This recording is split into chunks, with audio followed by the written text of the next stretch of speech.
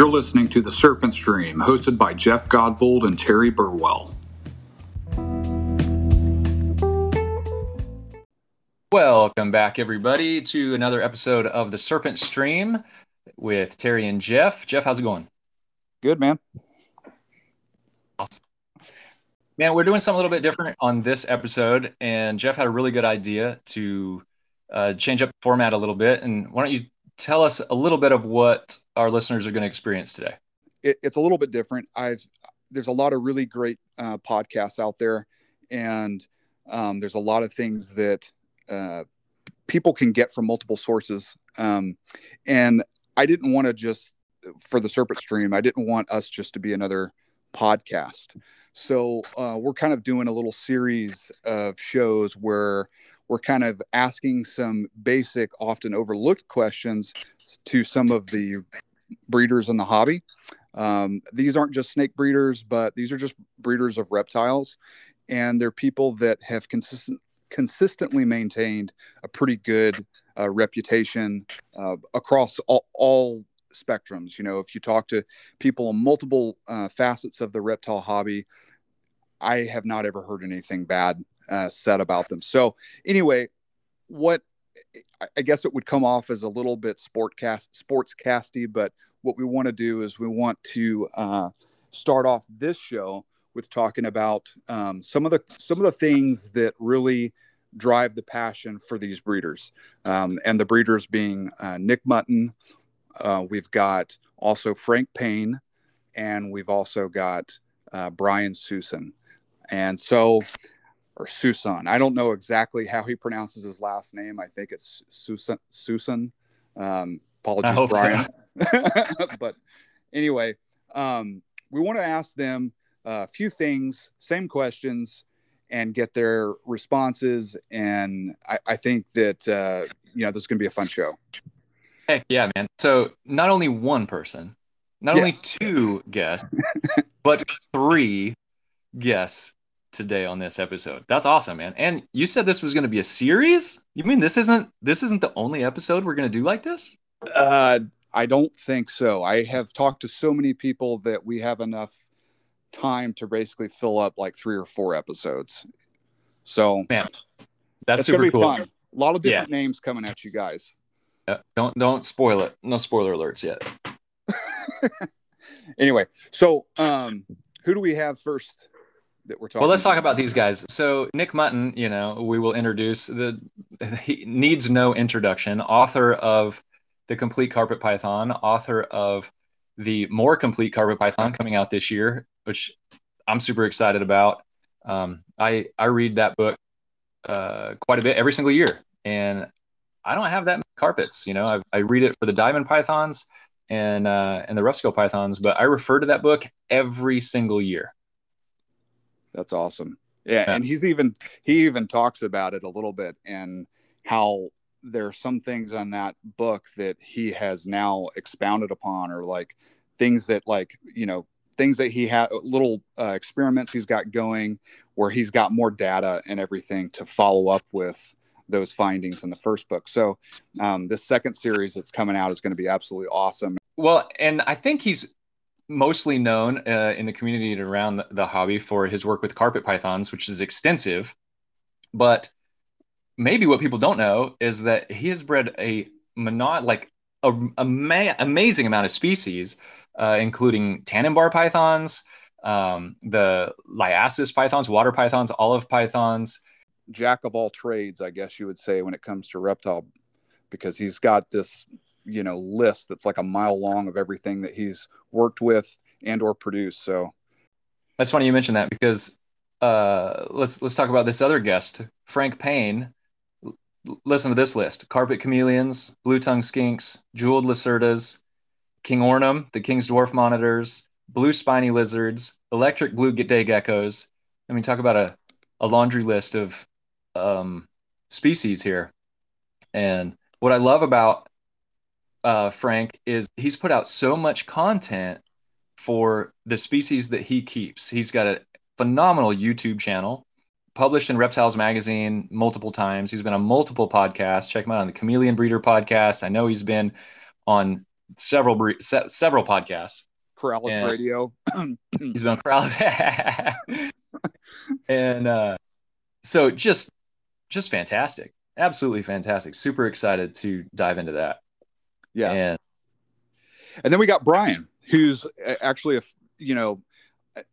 I want to say friend. I've met him in person at the Tinley show, but I've known Bryan just by name since around the Chondro Web MVF days, because he used to do a lot of work with green tree pythons, or maybe that was what he kept exclusively. I don't know exactly, but I do know his name because we used to comment on the forums, when the internet was not as, or I'm sorry, Facebook wasn't as mainstream as it is now, back when there were forums. But Bryan has a tremendous collection of geckos, and that's really what his passion is.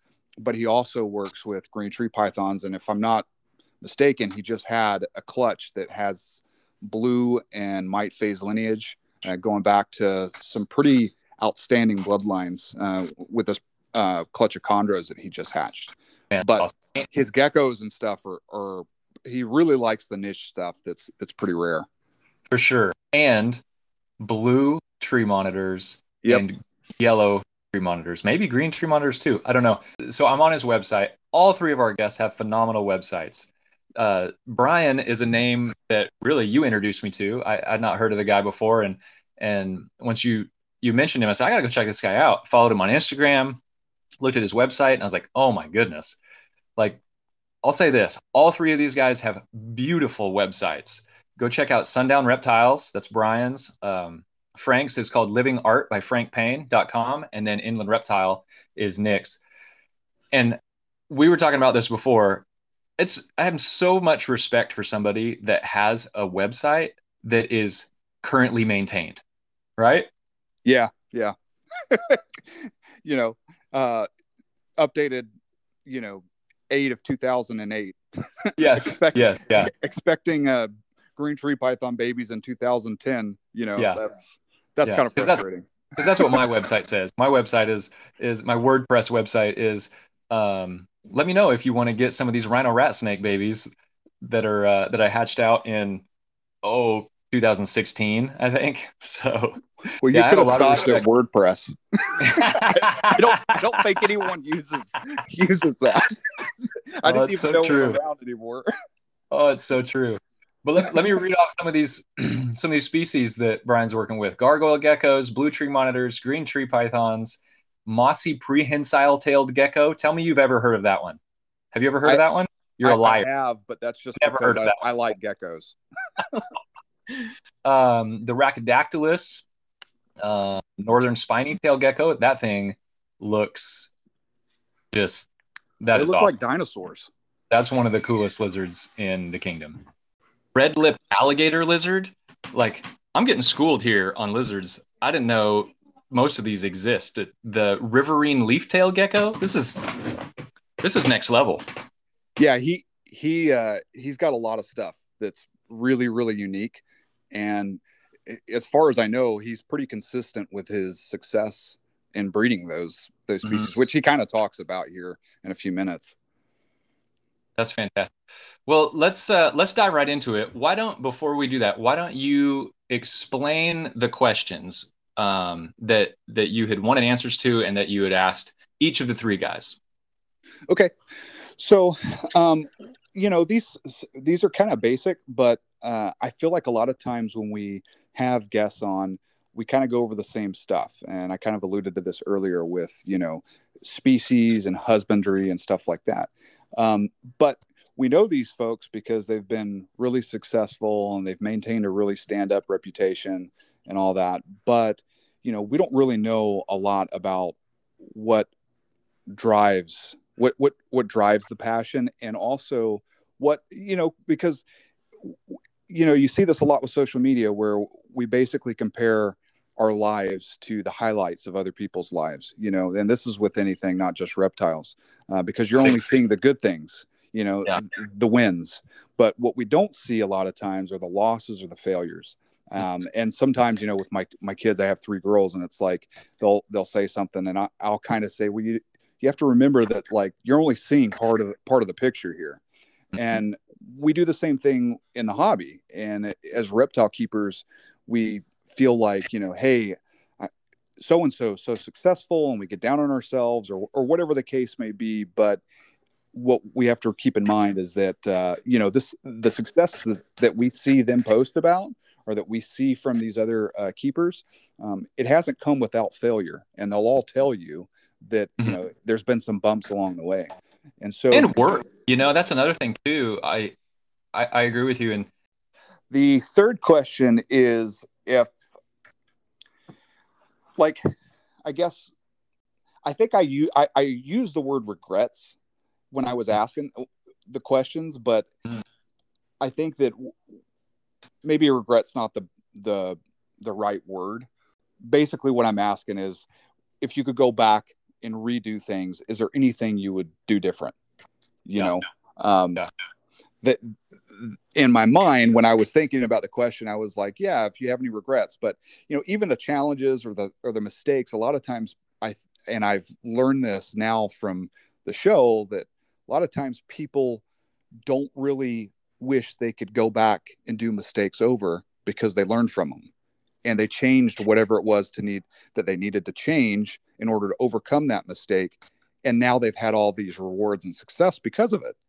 So I guess what I really want to know is just, if there was something you could do different, what would it be? And I'm sure the lists are pretty small. And it seems like, that's something that doesn't get talked about. You're hearing all the positives and stuff of all these breeders and keepers and stuff through their social media, but very, very seldom do you have a post that pops up on your feed that says, hey, here's a little thought of the day. I was thinking about my experience with A, B, and C, and if I could really redo this, and this back then, you know what I mean? You don't really see posts like that. Yeah, but man, hey, isn't that, I wouldn't even call it negative. I know you just, you said that, talk about it because it's negative, but I think, wow, how valuable and how empowering would that be to learn from the mistakes of others, or to say, hey, this is how I did it, and if I did it all over again, I wouldn't do this, I wouldn't do this, I wouldn't do this. Back in the forum days, I wrote my top 10 mistakes in herpetoculture. Now, what's really funny about this is I'd never bred anything in my entire life, which actually I almost want to retract that statement, because it's almost as if I'm saying you're not relevant unless you breed something. And that is not my that's not my statement at all. But I apologize for even saying that. But just to say my experience level at the time, and I was like, here's my top 10 failures, right, or mistakes in herpetoculture. And I'd hoped that it would catch on, and a lot of people would tell me theirs, and we'd have this, cool thread. And I remember, like, number 1, number 3, and number 7 were all the same. And they were all like, I bought a green iguana, like one of my mistakes, my third mistake, I bought a green iguana, Well, I think you need to read some care sheets and go down to South Florida and catch you an iguana then. Yeah. Oh man, iguanas are hard to take care of, man. So. Heck all yeah, right, cool. So those are the questions. You got your greatest accomplishment or your most proudest moment. Let's see, 2, your greatest challenge, and 3, your biggest regret. Yeah, you basically said what I could have said, but I decided to get wordy and explain. So apologies to the listeners. Some of our listeners might have a long drive, so they're going to appreciate that. All right, let's dive right into it with Nick's first answer to his question. Let's see what he has to say. Okay, in your reptile keeping / breeding career, what is the one thing that you're the proudest about? For me, that was probably the publication of the first edition of the Complete Carpet Python book. That was the first book I was able to work on as an author. And personally, I grew up in an area of the country where there's not a lot of reptile people, not much of a community. So I was not able to have like a traditional sort of mentor relationship. So many people in the hobby have that person that kind of got them into the hobby and that kind of showed them the ropes and brought them in. And I didn't have that. I just had books. And I can honestly say that in a very real sense that Dave and Tracy Barker's Pythons of the World Volume 1 Australia and Ross and Marchek's Reproductive Husbandry of Bows and Pythons, those two books completely inspired me to do this. I would not be doing this. My entire career is largely influenced and inspired by those two books. So to be able to come full circle and publish books of my own and pass on what I have learned to another generation really was a kind of it felt good to actually be on the other side of that. Yeah, I mean, you got to look at these things not just as it's certainly not something you do for a profit or anything like that, but it's your legacy. It's something that will be around after I am gone. That this will still exist, and that sort of permanence to it and everything. I'm proud of that, I guess. And I've been lucky. Or not lucky necessarily, but I've got several additional books in the pipeline at various stages at the moment, and a few academic papers and other publications and things. So it's to have gotten to that point where I'm like doing that sort of thing. For me, that's kind of a culmination of my career, I guess. Let me read the about the author section for Nick Mutton on the complete carpet python. This is what it says. Nick Mutton has been keeping and breeding pythons for over 2 decades. During that time, he has worked extensively with 33 separate python taxa, including many of the world's rarest. Throughout that time, his primary focus has been on the Australasian pythons, with a special emphasis on the carpet python complex. In 2006, Nick made the decision to pursue a lifelong dream of becoming a full-time python breeder. As the founder of Inland Reptile, he maintains one of the country's most extensive collections of Indo-Australian pythons. Nick has been a speaker at several herpetological events and symposiums, most notably speaking on carpet pythons at the National Reptile Breeders Expo in 2010. What can you say? Yeah. I mean, he's just. But you know what is interesting to me with that is there's no PhD. There's no, it doesn't say where he went to university. It doesn't say his education. This is experience. This is real world, he's talking about the books that he's written, the books that he's got planned, these, scholarly articles, scientific journal papers that he's going to write. And I'm thinking, oh man, he's got to be a professor or researcher or, something. And it's like, no, man, this is a dude that just really, really loves snakes. That's the way you and I would put it, but I do feel like he has, it's one thing about getting your knowledge from literature, from books and things like that. It's another thing to get it from, real world, like you put it, hands-on experience. And like, I feel like if I was, basically, I mean, look at a doctor. Like, yeah, they have all this book stuff that they have to, study and learn, but there's a lot of practical exams that go into getting that title.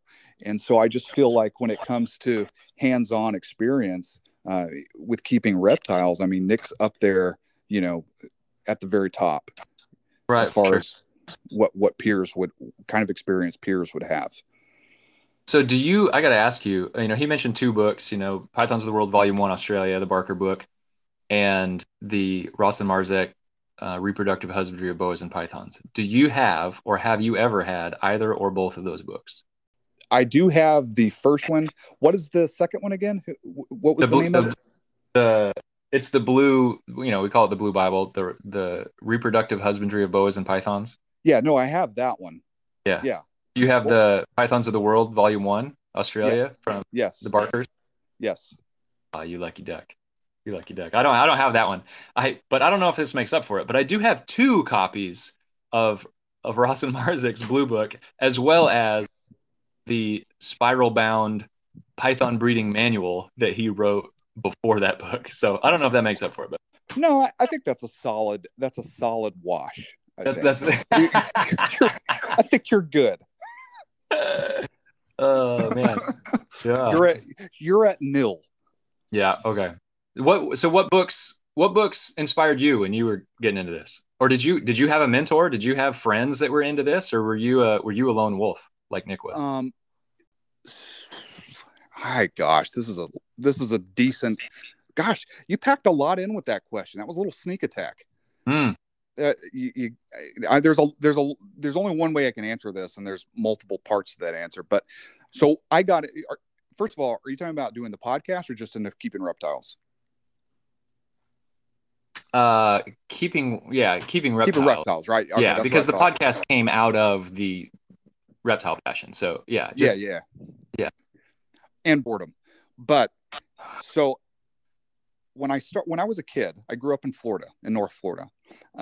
We lived in a neighborhood, suburban neighborhood, but before you get too far down, it's a 1 hour podcast, Jeff. Just let you know. Yes. Okay. Okay. Go ahead. I'll be quick. I'll keep it to 5 minutes. All right. So grew up in Florida. My house was the first house of the neighborhood, and there was like multiple phases. So I just pretty much ran around and played in the woods. It's Florida, so there's water everywhere. So I was always down there catching stuff, mostly turtles and snakes and stuff like that. And so I didn't really have anyone that really pushed me to that. My mom did bring me a baby turtle, a painted turtle, because one of the people that she worked with, they saw the mom lay the eggs, or I don't remember if the eggs were dug up by their house, but they basically pulled 4 eggs out, incubated them. And when the turtles all hatched, when my mom was working, she said, "Hey, do you want one?" My mom brought me home this turtle. And that's kind of like, I can't remember if that was where it started, or because I'd been, a kid getting into stuff before that. But as an early boy, like my earliest experience, like that's kind of the one that, sticks out the most. Were any of your peers or your friends at school into reptiles? None.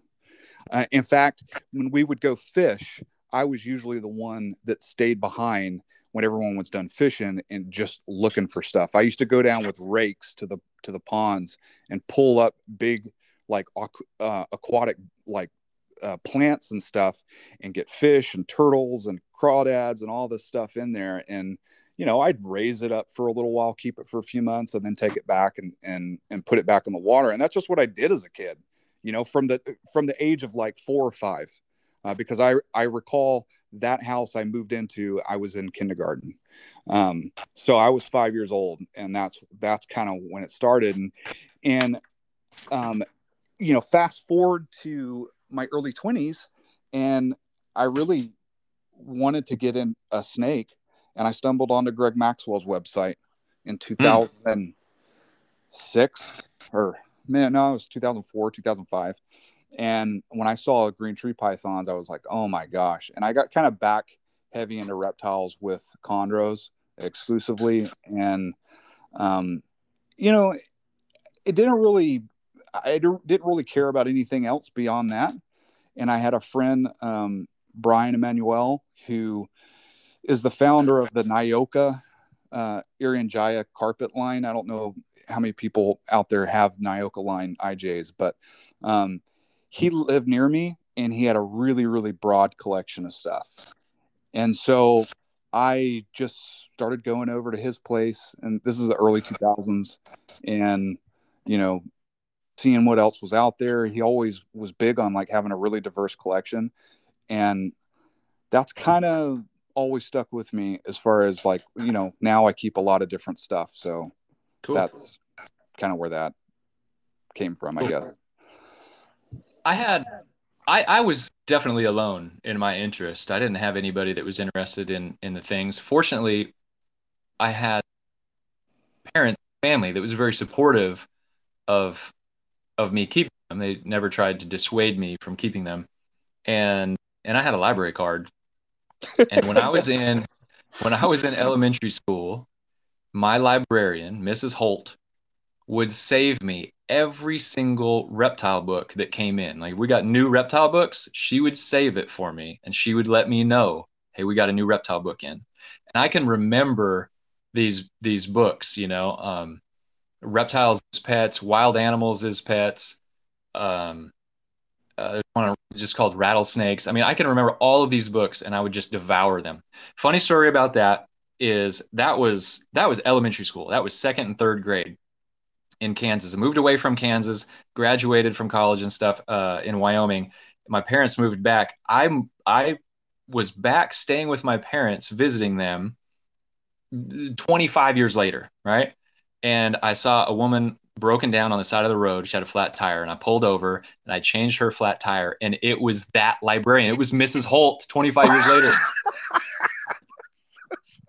That's crazy, dude. Yeah, and like I remember her being ancient when I was in elementary school. I couldn't believe she was still alive, you know? She was probably just held together by the formaldehyde. And I told her, she tried to pay me, for fixing her tire. And I said, Mrs. Holt, I said, you might not know this and you probably don't remember me, but my name is Terry. I was one of your students. And I told her the whole story.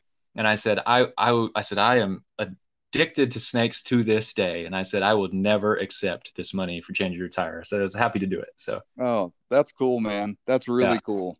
That's cool. Awesome. Yeah. One of my sister's science teachers in Wyoming, Dan McCarran was his name. And at parent-teacher conferences, for my sister, I had to go. And I was like, why do I have to go? Well, he kept a bunch of snakes and at the school. And so I got to see him. It was like, hey, my brother's really into this. Will you show it to him? So he showed me all these snakes. Well, it just so happened to be he was on the board of directors for the Vivarium magazine. He was the educational coordinator. Talk about a hookup. He introduced me to the Vivarium magazine. He introduced me to Philippe de Vaugelet's, advanced vivarium systems.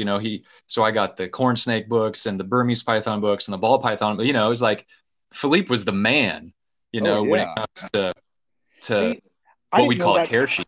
I didn't know about any of that stuff until the internet, because I didn't have friends or have contacts like that. It's crazy. Yeah. The Vivarium was huge, and I feel like the Vivarium preceded Reptiles magazine. And then, my dad brought Reptiles magazine home one time. And so I 100% relate to what Nick is saying here, that books inspired him, taught him, and, and supported him in his infancy and this whole thing. Sure. Yeah, absolutely, man. Hey, before we get to the next guest, I got one thing I want to ask you though. So what's in your opinion, your favorite book and the worst one, the one that you just not that interested in? The worst, dude, that's such a dick move. That's not a nice thing to say. Like, hey, I want you to give props to somebody, and then I just want you to poop all over as like some author's work. Well, hopefully they're not the same dude. Oh my gosh. What if they were the same dude? That would be really funny. That'd make it even better. Oh, well, okay. Okay, so tell me your favorite. Tell me your favorite one. Favorite? I mean, it's hard to beat the Reproductive Husbandry of Boas and Pythons. As old as that book is, it's still current. I still refer to it every single year, sometimes multiple times a year. That's an absolute. I love that book. But I mean, I'm not. Yeah. I don't have a book that I don't like. Well, like most of my stuff, like I don't really have time to read that much unless it's on vacation. So my stuff's in pretty good condition. But I will say that the more complete chondro from Greg Maxwell, I wore that one so much that it literally fell apart. Like the cover and everything just fell apart. The print off the wraparound that was on the cover, everything like that. Yeah, I love that book, and I know it's outdated, and it's not like a lot of that stuff is not even relevant with today's green tree python keeping, like, of what's practiced, and found to work the best. But I just loved the way it was put together. It was very well written, and the points that he makes in the book, he backs it up with his own, stuff. And there's tons of pictures. I mean, you see, the pictures in that thing alone. Yeah. I think So anyway. Okay. Quick question for you. If you wrote a book, what would it be about? Does not have to be reptile related. Dude, I'm not smart enough to write Well, a book. I know that, but I mean, you know that. I just want to. If you wrote a book, what would it be about? It would be a coloring book. I mean, You know, I have thought of like it would be cool if somebody, dude, I don't know, man. Like, I don't feel like I have enough experience with any of the stuff I keep to write a book about it, and I don't feel like I'm the most knowledgeable about it. But on the flip side, I'm also not interested in anything or not passionate about anything enough to that's not reptile related to write a book. So reptiles would be the only thing I would write, and I just don't feel like I'm a competent person to, or like, what's the word I'm looking for? I just feel inadequate. I don't feel like I could put something. I mean, I could write something. I just don't feel like my experience justifies like a book. I feel like there are other people that could probably talk about it that are better suited than me. However, that's true. I mean, I don't mean like, I'm not saying, yeah, it's true, you're dumb. No, I'm not saying that, but I'm saying, I think it's rare that the expert of the subject is the one that writes the book. Right. So yeah, I feel like that's true.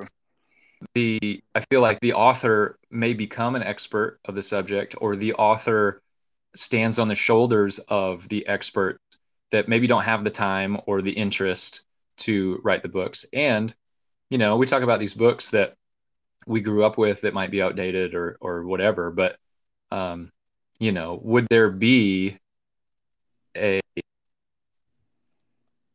would there be a complete carpet python without the reproductive husbandry of boas and pythons? Would there be, yeah, true.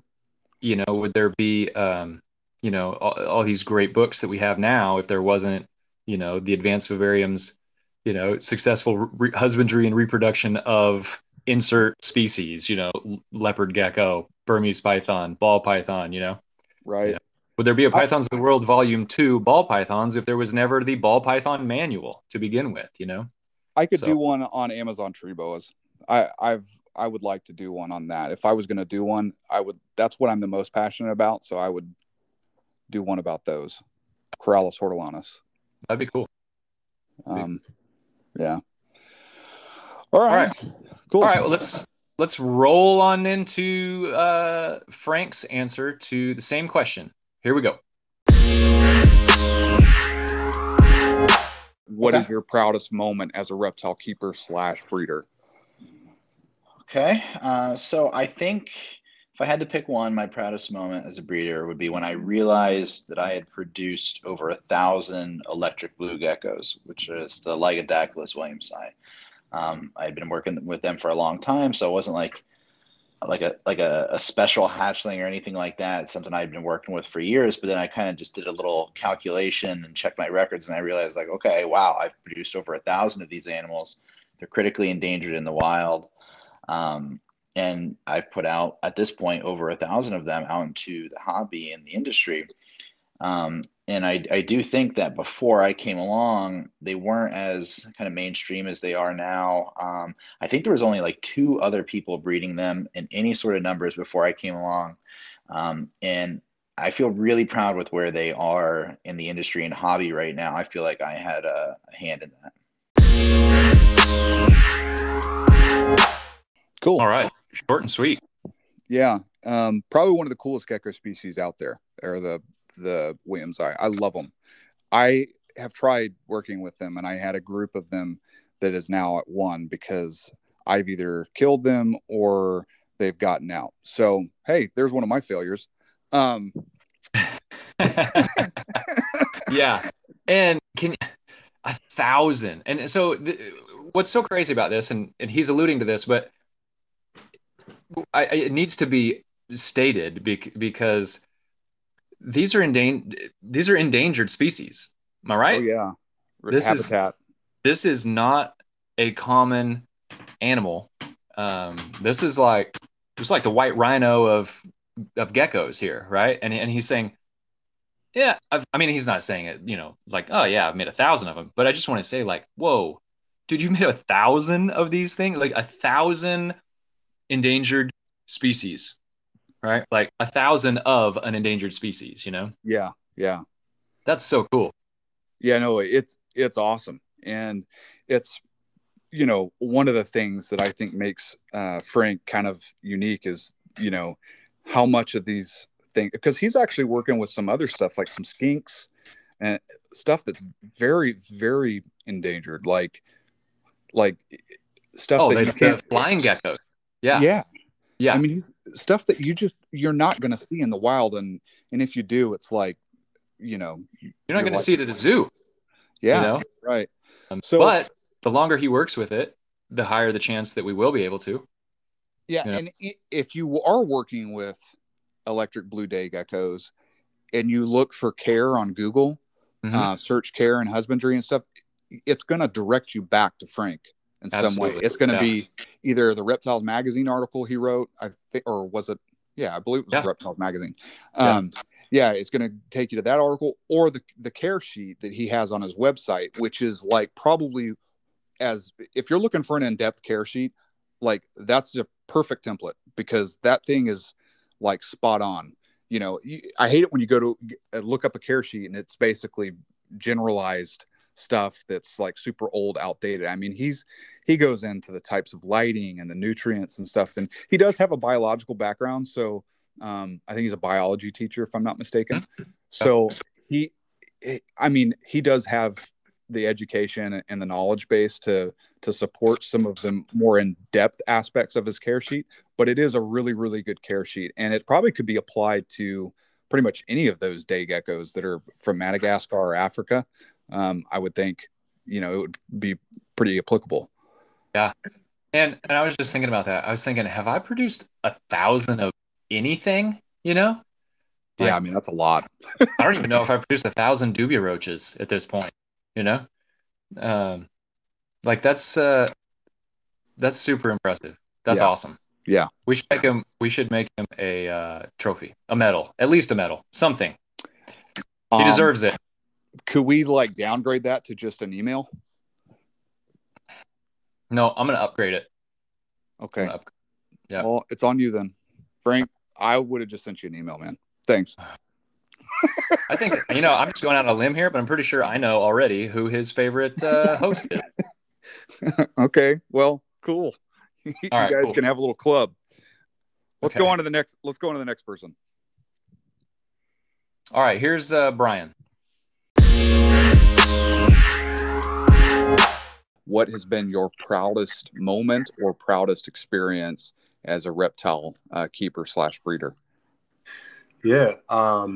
So after putting some thought into this question, it was difficult for me to narrow it down to one moment. And I guess in the span of our lives, we can look back on a specific period of time, whether it be a year, in this case for me, and look at that as a moment. And this past season, to be honest, for me has been probably my proudest moment. Just as far as the species that I've produced 15 species this season.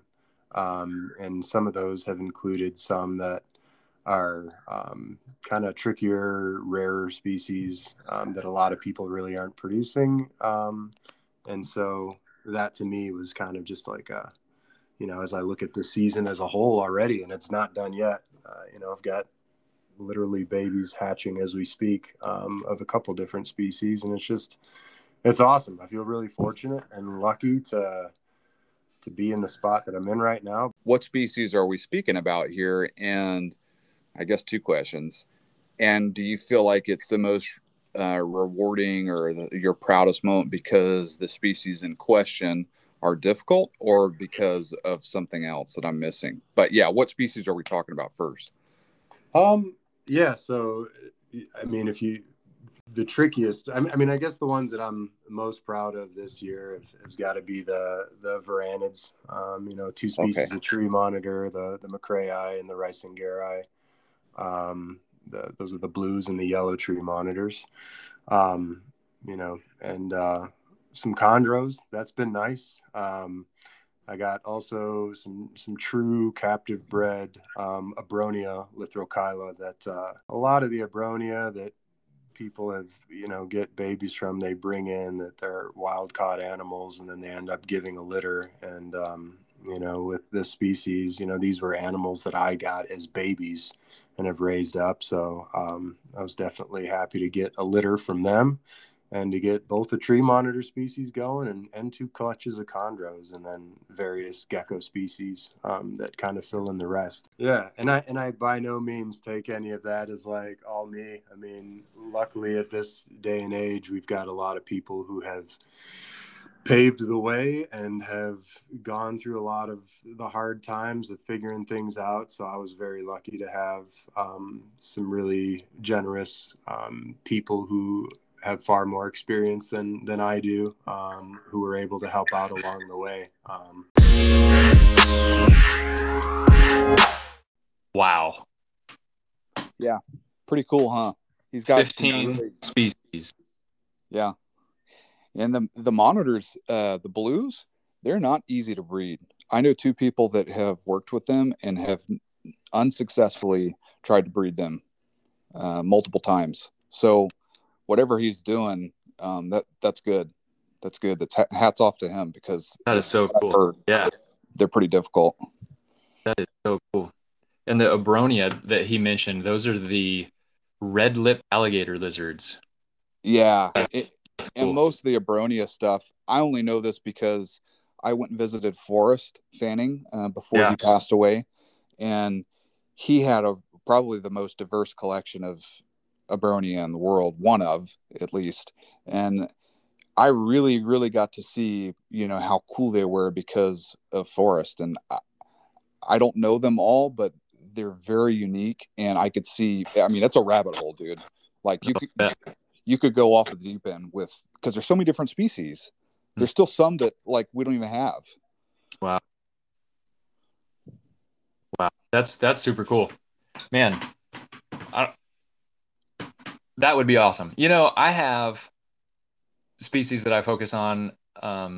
Over the last several years, I've bred something new each year, or something that I haven't bred before. And it is the coolest feeling. I mean, it is so exciting. And to work with something like that, yellow tree monitors, blue tree monitors, like, man, I can't imagine. I bet that it's just fantastic feeling. Oh, for sure. He's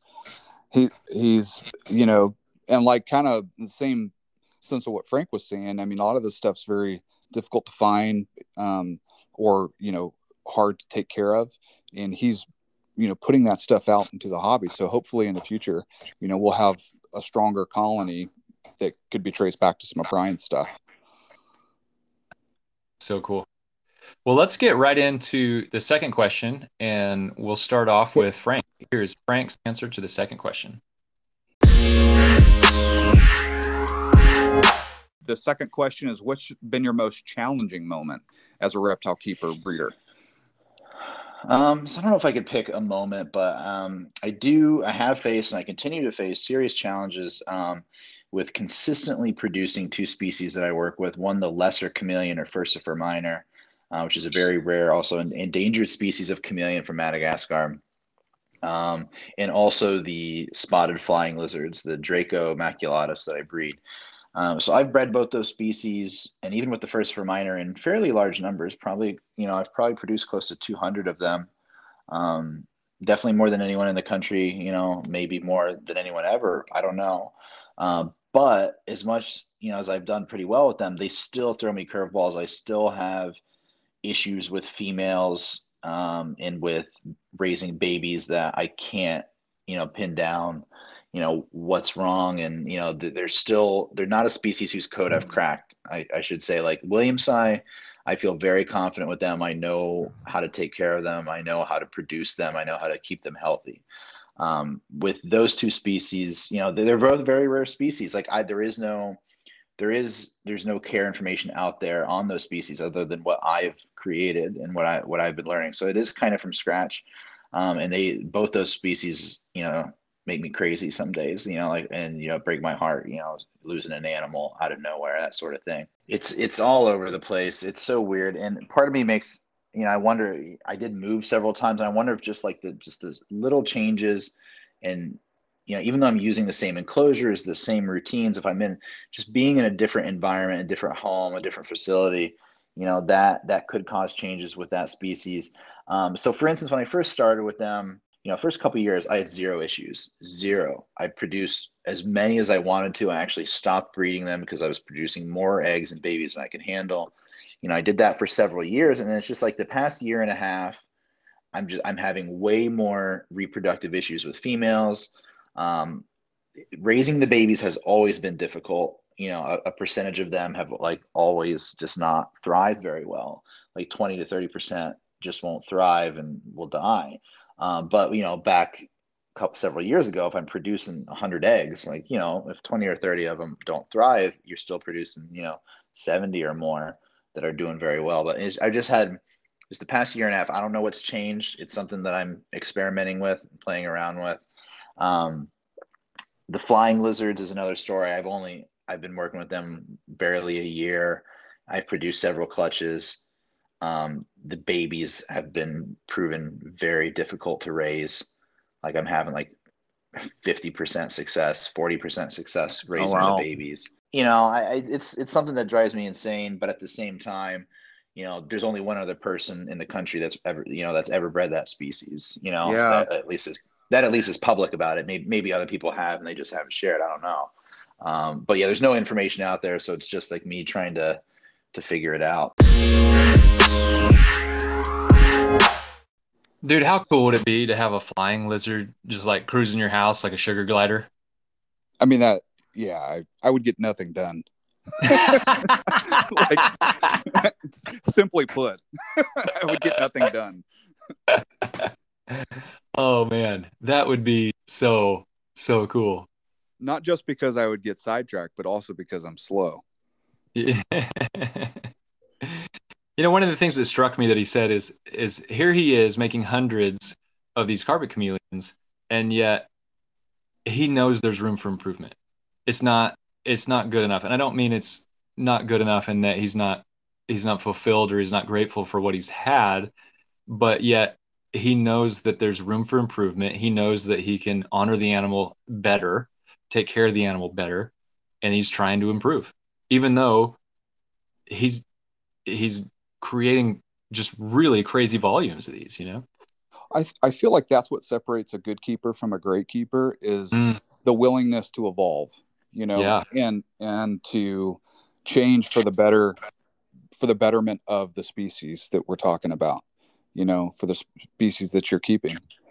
If you're not willing to do that, then yeah, you may get by, you may be consistent, you probably be considered good by everybody in the hobby because you consistently produce that animal, but are you like stretching the boundaries? And for some people, maybe that's not what they want. And I'm not saying that's not okay. I'm just saying, people, I think greatness is when you think outside the box, you're not complacent and you evolve with whatever the subject matter is.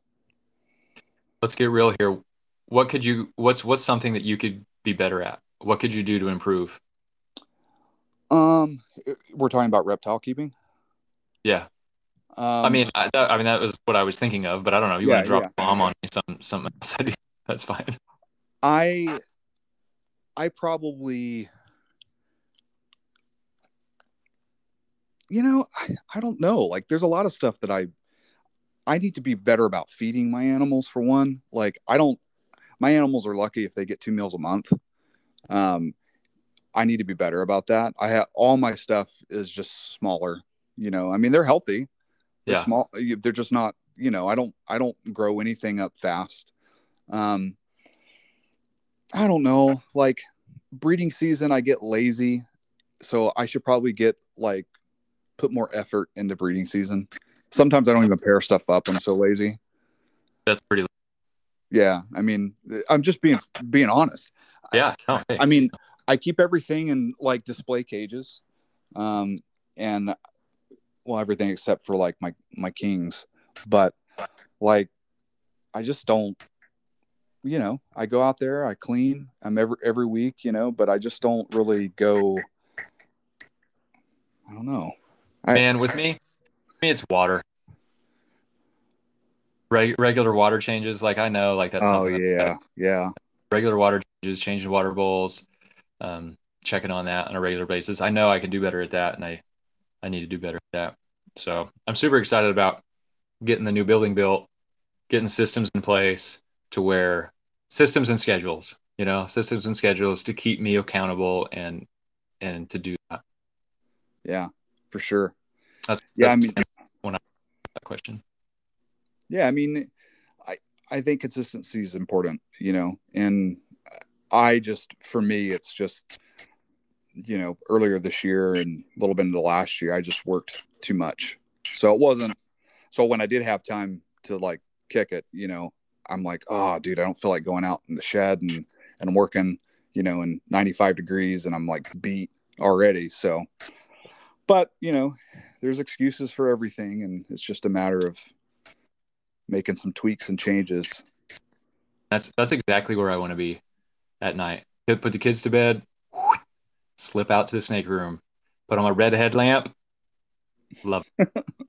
I come to bed an hour, 2 hours later, just grinning from ear to ear. Love it. So. Well, you're breeding the crap out of everything. So apparently it's working. All right. That was Frank. Let's listen to Nick. Same question. What's your most challenging moment as a reptile keeper / breeder? It could be the same answer. That's honestly, this would be probably something no one else will give you this answer. And I would say, like, keeping and breeding reptiles is pretty easy for the most part. I mean, people kind of overly mystify things. It's really not that difficult. I mean, most of these things it's not terribly hard to breed most species. I would say the most challenging moment in my career was 2008 when the economy imploded. And, if your livelihood is basically that you sell luxury reptiles and all of a sudden the economy is in this small depression, times get pretty tough. And it really forced me to sort of really take my game up a notch. And if you have to, if you're doing this full time, as I do, you have to, there's always somebody spending money, but in recessionary or depression times, economically, the pool of money is much smaller. And so you have to really, really do your damnedest to get those, to get what is out there. And so it forced me to, up my professionalism, my record keeping, my lineage records, all of this stuff was in response to that, to make yourself, it made me better, I guess, at what I do, because you didn't have a choice. It's like you either take it up a notch and really separate yourself from what everybody else is doing, or you don't survive economically. I think people tend to look at difficult times and challenges as this totally negative sort of thing, when really it's only so much of it is our perception of things. If we perceive something to be bad, then it's bad. If we perceive it to be dangerous, it's dangerous. You don't have to accept that. You can use that, trying times economically that are less than ideal as an opportunity to learn a new skill, to learn some way to kind of pick up the slack. And ultimately, I came out of that period of time. I did better in 2008 than I did in 2007. It made me a better breeder. It made me a better, at the business aspects of this, because I had to. And it forged, more. And this is, one of the reasons why I'm still around after all these years. And you have to survive and have longevity in the reptile industry, is you really have to be able to kind of adapt. The times change, people's whims and what they fancy at any particular moment change. The economy changes, market fluctuations and prices. Everything is constantly in flux, and being able to navigate that, you're constantly swimming upstream. But I don't know. The lessons I learned in 2008, when it became, all right, it is time to get serious. What do I need to do to be the best at this? And that's what came out of it. So out of a bad situation, for most people, it turned that into something positive in the long term. I mean, what do I need to be the best at this? I mean, that's a hard question to answer, you know. But a lot of people don't think about the recession and how it affected people that, you know, were doing this as their livelihood. But, you know, I don't know, man. That's a hard one. I remember, you know, I wasn't working for myself, but it was hard for people, you know, just employment in general. It just sucked at that time. I think you can draw a small comparison to, you know, trying to stand out then to now, the increased competition now, you know? So Yeah.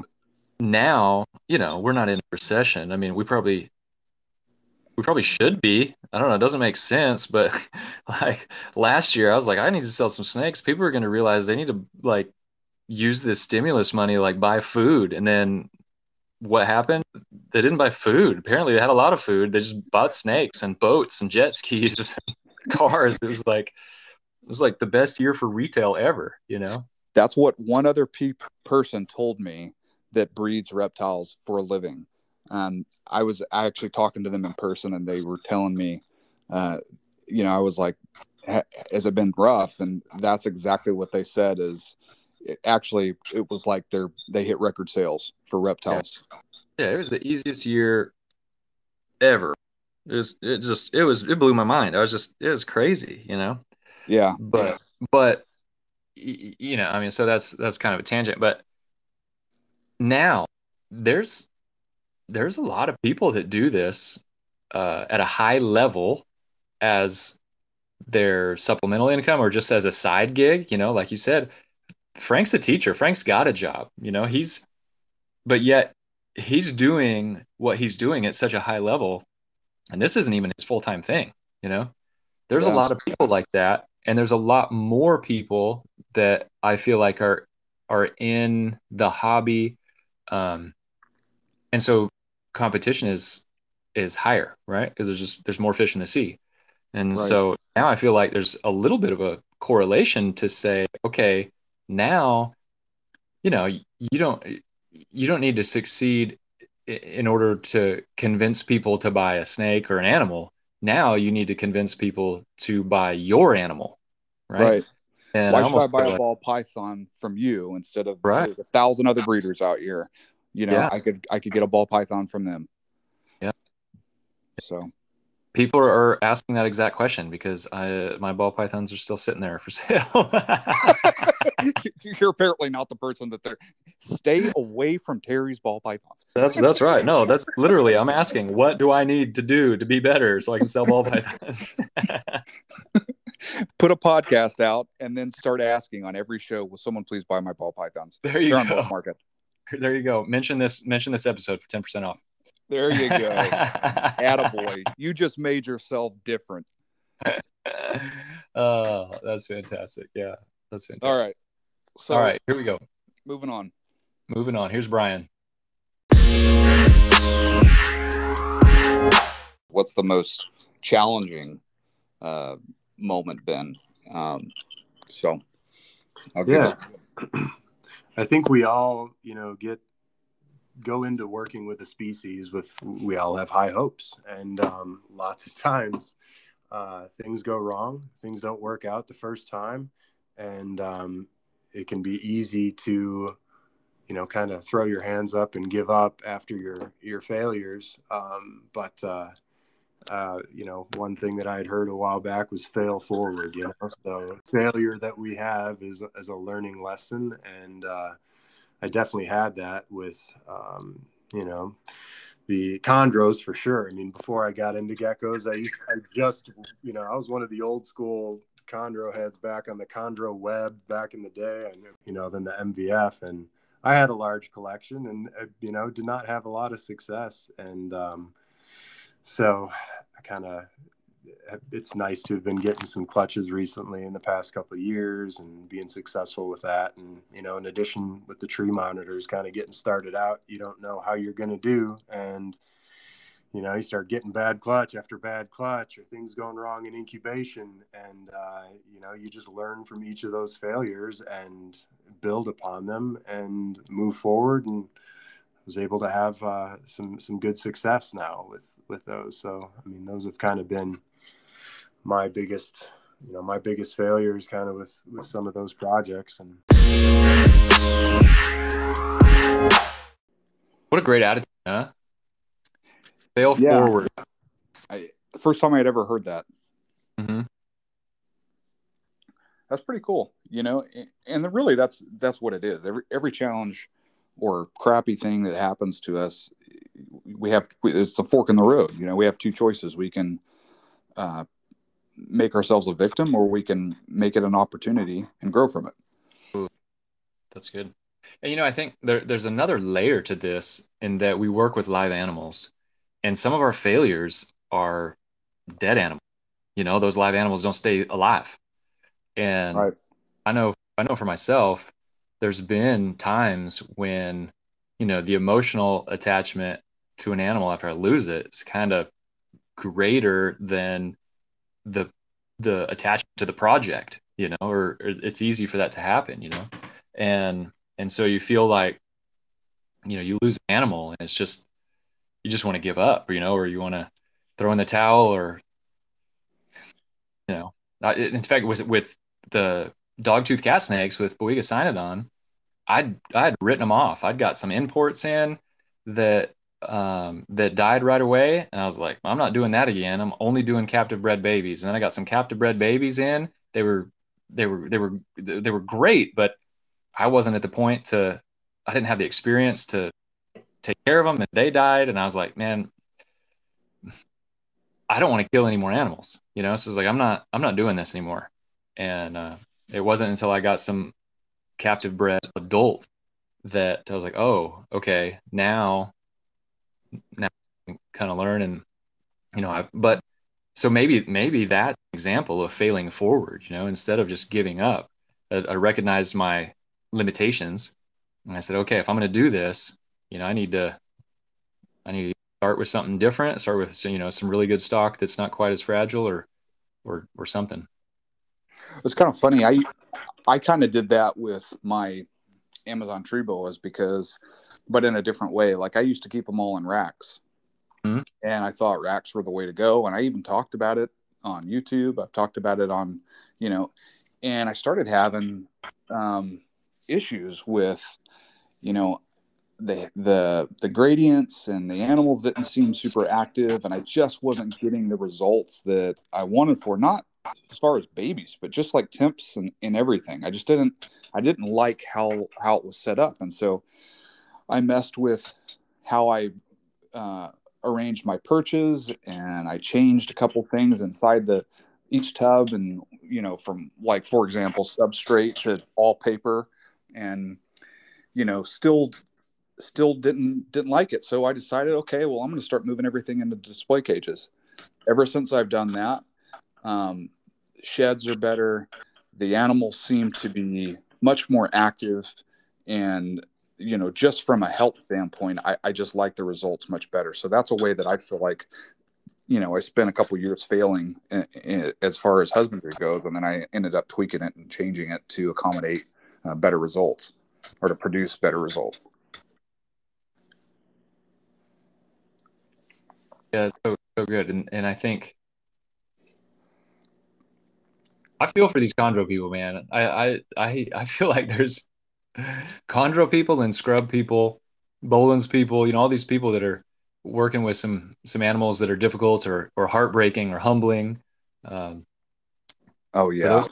For those people that don't give up, and they stick with it, and they're able to reach success, that's what we need, Well, yeah, their version of success is much smaller than ours. It's hey, I saw my animals lock up, or right. Hey, I found a male. Like, right, yeah.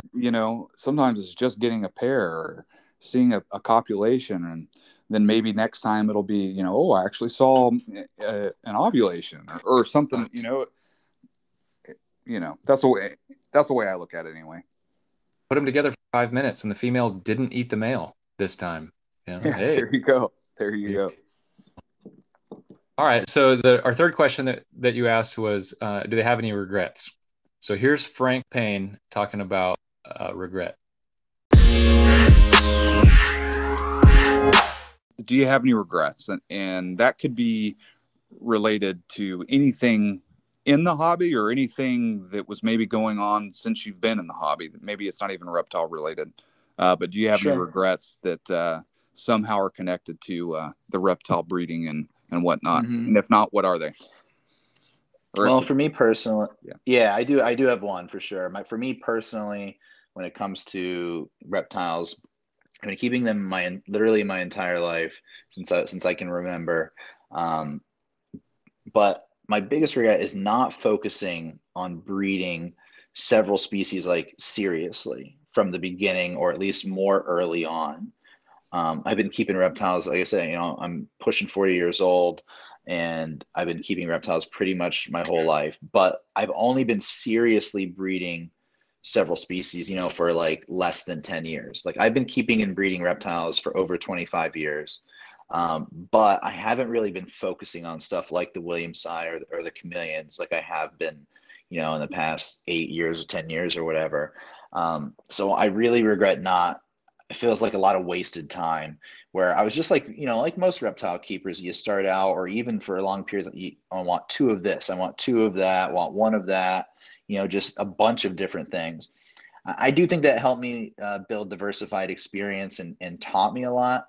But I do feel like I wasted a lot of time and not focusing on some species that need attention in the hobby that, you know, I could have earlier. I do think that I would definitely pick the species that I'm working with now, because like I'm working with them because I like them so much, because I care about them, that I find them interesting.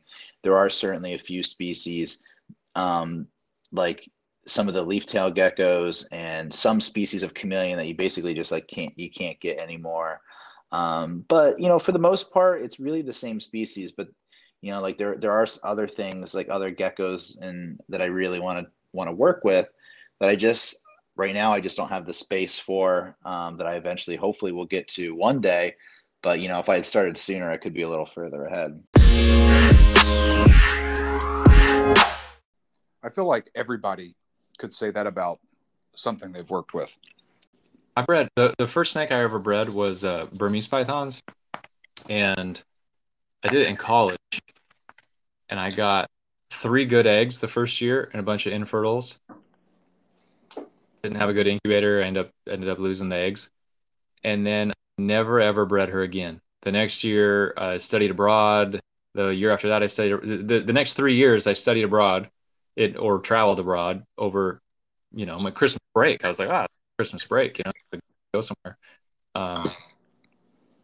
And I never was able to see that. And I think, man, how would it have changed my life to see a little head come out of that egg back then?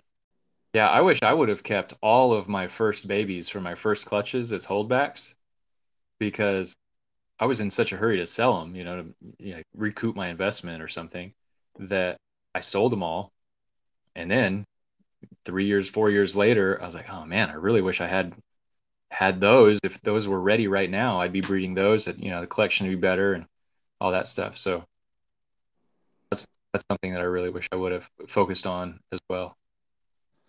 Yeah, and I wish I would have too. I mean, pretty much every species I keep, I wish I would have done that with. I wish I would have stuck with them and not sold them.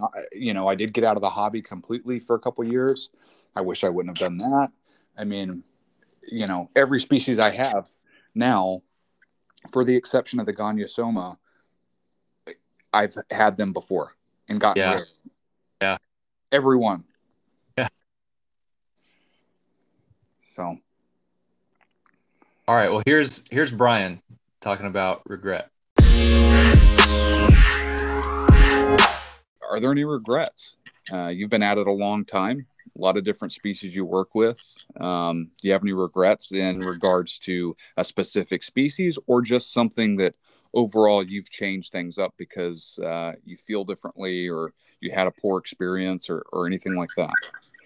The biggest, I guess, the only regret I can really think of was right before I started getting back into geckos heavily. I had a chance to buy a friend, Derek Dunlop. He was DD Reptiles back in the day, and he was selling off his collection and had a phenomenal collection, and not buying everything I could from him at that time would probably have been my biggest regret. But, I was able to get basically a group of eggs, a couple containers of his eggs of random species, which is kind of a risky thing at the time for me, but it worked out great. But man, I missed out on some unique opportunities that ended up blossoming in other folks' hands, which is great. It's good to stuff happen, but yeah, it was like, ooh boy, should have got that. Is there anything you wish you would have bought that you had missed out on? Mutton scrubs. Oh, that's always going to be my answer to that question. Mutton scrubs. Yeah. So the guy that I'm going to look him up because he deserves to be looked up.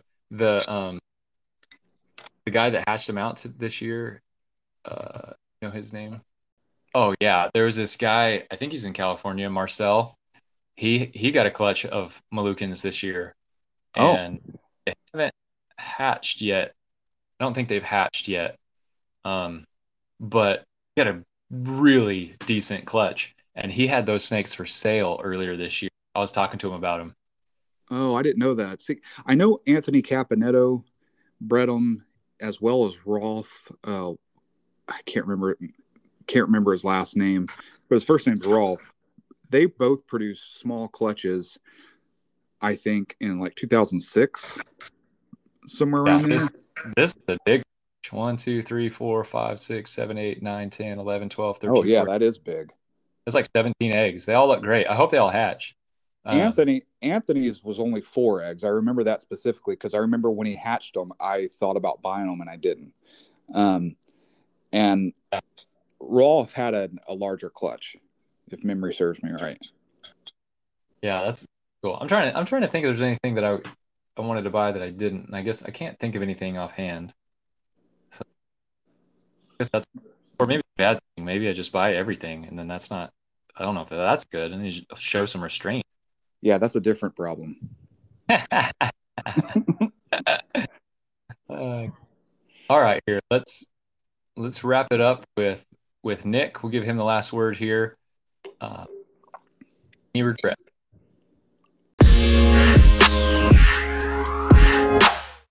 Do you have any regrets? This is another sort of, I tend to be waxing philosophical in my old age, but probably that for too many years, I listened to the sort of naysayers that were in my life. There are always those people. Anybody listening to this knows this to be true. That no matter what your hopes, your dreams, your aspirations, the thing that you want to do most, it doesn't matter what that thing is. That's up to the individual.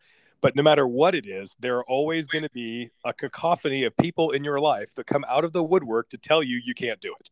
You can't do that. You can't breed reptiles for a living. You can't make money doing this. You can't support you. It's like they'll come out of the woodwork to salt you down. And the reason is because it's, again, a bit philosophical, but the reason is simple. And that is that everybody has hopes and dreams and aspirations. Everybody had that thing that they wanted to do with their life more than anything else. And the reality is that most people never even tried. They never even took the first step towards trying to make that a reality. And if they see, since they didn't do that in their life, if they see you pursue your dreams and you're successful, they have to take a hard look at why they didn't pursue their dreams. And at an unconscious level, it just becomes easier to salt you down and discourage you because they didn't chase after what they wanted to do, what might have made them happy. And we all tend to listen to those people a bit more than we should. And I know I did. I should have basically turned pro, so to speak, a bit sooner than I did. I was a bit too cautious, probably. I listened to the naysayers a bit too long, and I should have been listening to myself and trusting in my own abilities and my own vision for what I wanted to do and not listening to the negativity all around me. So I regret not doing it sooner. in a general sense, I think you're more likely, overthinking something is probably better than underthinking it. But if you think you have a good plan and you have a vision, you've got to do it. You've got to follow. You've got to take that step. You've got to take that leap. If you don't, you're never going to get there. There's nothing worth having that doesn't come at a cost. It doesn't come. There's no reward that doesn't have that you're going to. Everything, risk is proportional to reward. You're not going to achieve the thing that you want to achieve without putting some skin in the game and taking some risk. You can mitigate that and make that a calculated risk, but you have to do it. Too many people go through their whole lives. They talk a good game about they want to do this and they want to do that, and they never do anything. It's like you have to follow through and execute and just take that leap.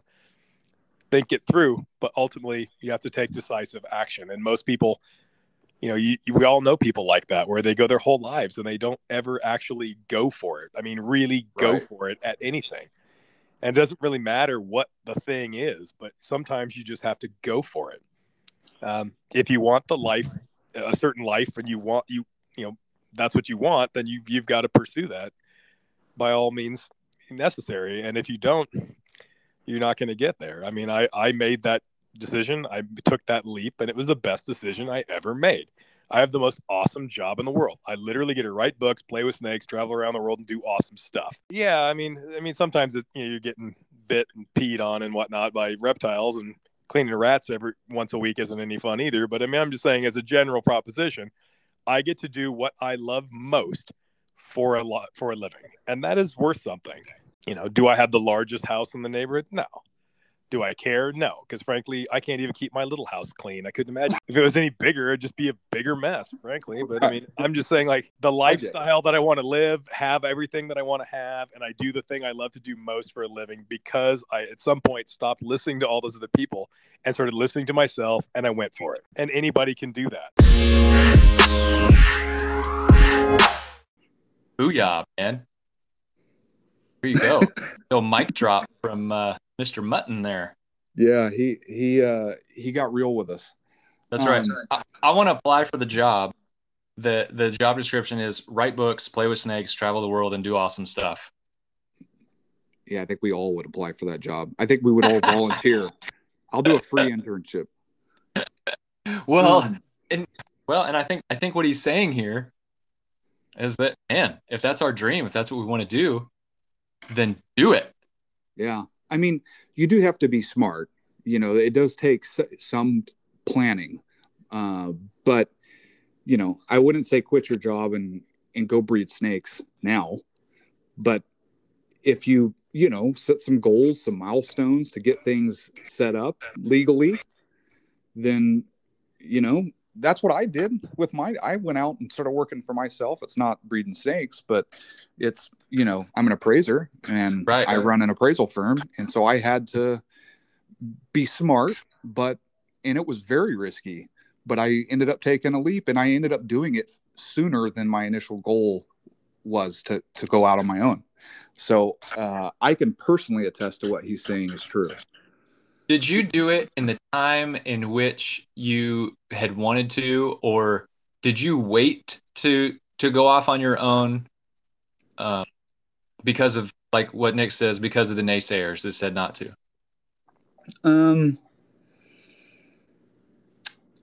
I would say I could have done it about a year and a half earlier. And I wish I would have. Yeah. Sort of, in some ways, but I also learned a different facet of my industry that I would not have learned had I not worked for this company for a year. And that's actually the direction I was headed. It's when I realized that I didn't like that and wanted to go back to what I was doing that I decided, well, I'm gonna go back to what I was doing, but I'm going to do it for myself. So I'm actually in the middle of this right now. So I just quit my job last month, and I'm transitioning to a new career, a new career, not a new job, a new career, completely different industry, something that I've never been into, as a mortgage loan officer. And I think it's fantastic. A friend of mine asked me the other week, he said, how do you feel? You're kind of unemployed right now. I said, man, I've never been more comfortable. Like, I've never been more comfortable with the decision. Like, this was the right thing to do. And that's something that really I probably should have done in 2016, you know? Yeah. And you know what's funny? And I would never get this personal with a guest on the show, but if you were to ask Nick if he's making more money now or when he worked for someone else, I guarantee you he'd say now. Mm-hmm. And I know for me, I am. And I think it's because we're passionate and driven. Mm-hmm. And whatever it is that we're doing, we generally like doing. Like, yeah, I don't work with snakes, but I love my job. Yeah. And I know Nick loves his job. And so it's like, you love it. So you're going to work hard at it. That's partially what motivates you. But you also, you can make a grip if you want to hustle for it. And what's so nice is control, well, now we're just talking about being an entrepreneur, being your own boss. And that's one thing that's one thing that I really was attracted to, being a loan officer. I mean, it's a commission job that can be scary, and I've had people say, well, dude, it's commission, that's not guaranteed. And I'm so tired of being at the ceiling of all the pay scales, and seeing somebody with a lot less experience or with a lot less drive, getting paid the same amount as me. I said, it stifles your drive. It stifles your motivation to do better, And I said, I mean, not to be pompous or arrogant, but I haven't been bad at anything I ever did, in terms of my jobs, right? Like, I figured it out. I gamed the system, I did the shortcuts, figured out how to do things better, and I got better. And I think this is going to be exactly the same, except now I'm in control. And so that's one thing that I see that you've achieved in your life with your new career. I feel like every time I talk to you, you're on a different vacation.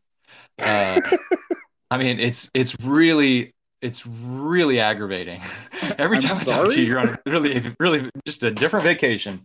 But I'm happy for you. I'm more happy for your family that they get to reap those benefits.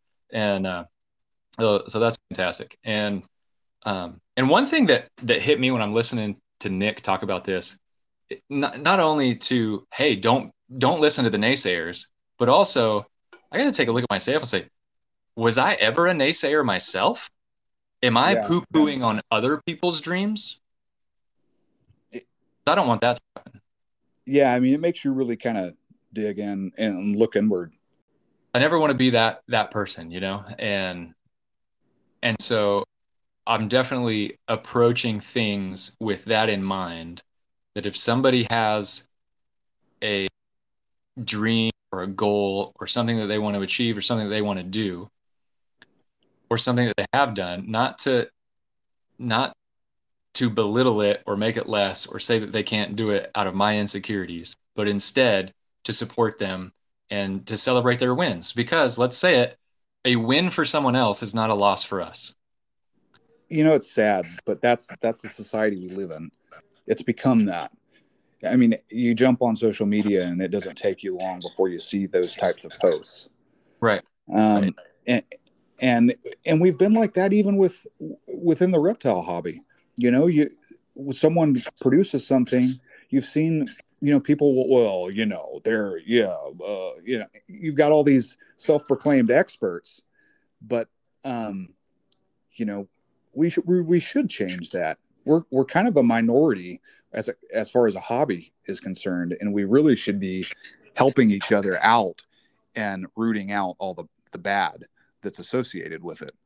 Well, and it's way better than it was, and I think it's going to continue to get better. I see more support because I see the industry growing so much. It's growing so much. I think there's room for everyone, and because of that, I think it's a rising tide raises all the ships. So if I see you do better, I know that I'm going to do better as a result. If you make the hobby better, it's going to be better. So I definitely, going forward, want to be a force for positivity. I want to use this platform that you and I have with the Serpent Stream to do that. Any sort of platform or influence that we have individually or collectively, I definitely want to be a power for good, power of support, power for inspiration, motivation. Awesome, man. Cool. Well, I say this wraps up our first. I guess I know we had a pilot, but this is kind of like the first real show. Right. Yeah. I'm happy with the outcome. If you guys want, you can find us on Patreon. If you want to become and actually pledge to the show, there's some little kickbacks that you'll get, and that kind of just helps us with keeping the podcast afloat.